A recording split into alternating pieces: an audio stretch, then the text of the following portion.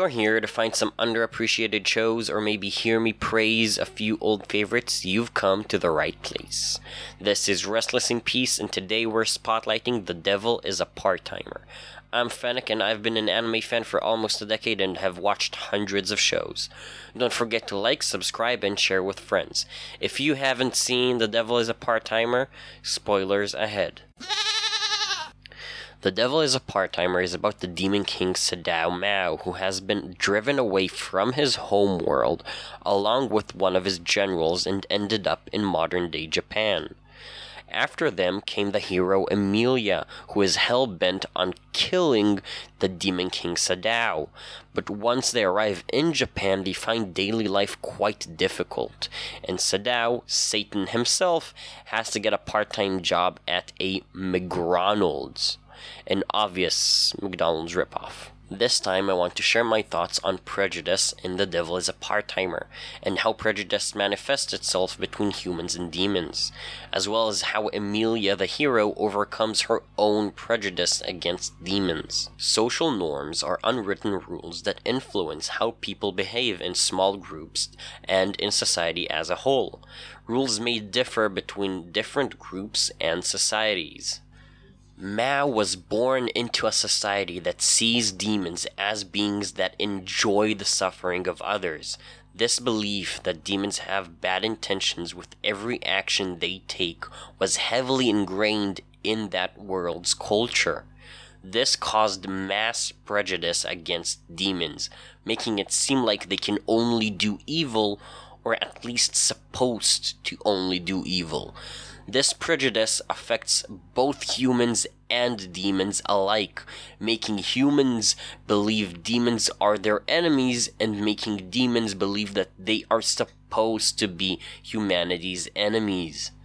We can see how this affects our main cast by taking into account 3 scenes as examples. The first of which is the key through a window scene, where the hero Emilia returns the apartment key to Mao and Alciel by throwing it through the window inwards after she left their home, while Alciel said that he would have taken the key and left her locked inside if he was in her stead. Another example could be when Alciel wanted to break the supermarket rules in order to get more eggs at a discount. Third, and most importantly, is when Mao was confronted by Emilia and she told him about the hardships that she personally faced as a result of the demon army's ruthlessness, to which Mao replied with a sincere apology, followed by him admitting that he never even thought of the consequences that humans might face as a result of his conquests. At first thought, you might think, how could he not consider such a thing? But try to give it a second thought. Let's say you and your people are the subjects of constant contempt and malice from foreign entities. Regardless of whether or not that behavior towards you is justified, do you actually think that your parents would raise you to think of how your actions would negatively impact those who despise you and wish for your death? My point is that it's actually natural that Mao didn't consider the humans' well-being in his conquests. Now, on the surface, these might seem like rather small actions. I'm currently specifically talking about the first 2 examples, by the way. But as small as they may seem, those are examples of old habits manifesting themselves, habits that may even stem from their upbringing. The social norms that brought about such behavior are likely the result of 2 things: biology and people. We know that demons grow stronger the more those around them suffer.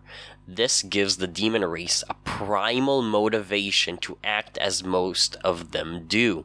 They get immediate benefits from other people's suffering, and it shouldn't take more than a demon or 2 who go too far in the pursuit of power, and suddenly the seeds of prejudice have been planted. Now, this being a part of their biology probably means that these seeds of prejudice have been planted a long time ago, and by now you have a tree the size of Burj Khalifa. So society as a whole, both human and demon, are likely heavily influenced by the prejudice against demons. Now, from the way I've been talking, you might think that demons are actually vile and that humans are just to act as they do. But do you know why Satan attempted conquering the human lands? It's because he wanted his people to live a peaceful life. He probably started exterminating the enemy as the only way his people would finally be left alone. The biggest problem in that is that this only pours fuel on the fire. People don't become more accepting of you if you wage war against them. This is where we enter very subjective territory. Till now, we were only talking about singular incidents where demons did something to humans. We were essentially talking about crime, which is a very objective matter. War, on the other hand, is very subjective. Generally speaking, there isn't a side that is 100% right or wrong when it comes to war. As ruler of all demonkind, Demon King Mao was expected to do what was best for his people, just like how the president of any given country should put their citizens' well-being as top priority. Mao saw a good future for his people, a peaceful future, but in order to get there, he needed war. In episode 4, after the earthquake, the hero Emilia doesn't understand why Mao is saving humans. Now, the reason he does this is because he is in another world. He doesn't have anything against these humans. To the contrary, he's actually very grateful to them. And besides, he doesn't have his citizens that he needs to care for anymore, so he simply takes care of those around him as he's probably used to. The hero simply hasn't accepted that the social norms she is used to don't automatically apply in another world, and so the hero finds herself having a rather difficult time adapting to the new norm on this front. But at the end of the day, it's not entirely her fault.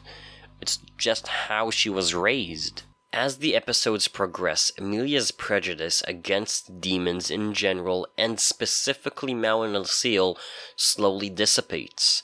Emilia was raised to be a good and just person before she was raised to hate demons.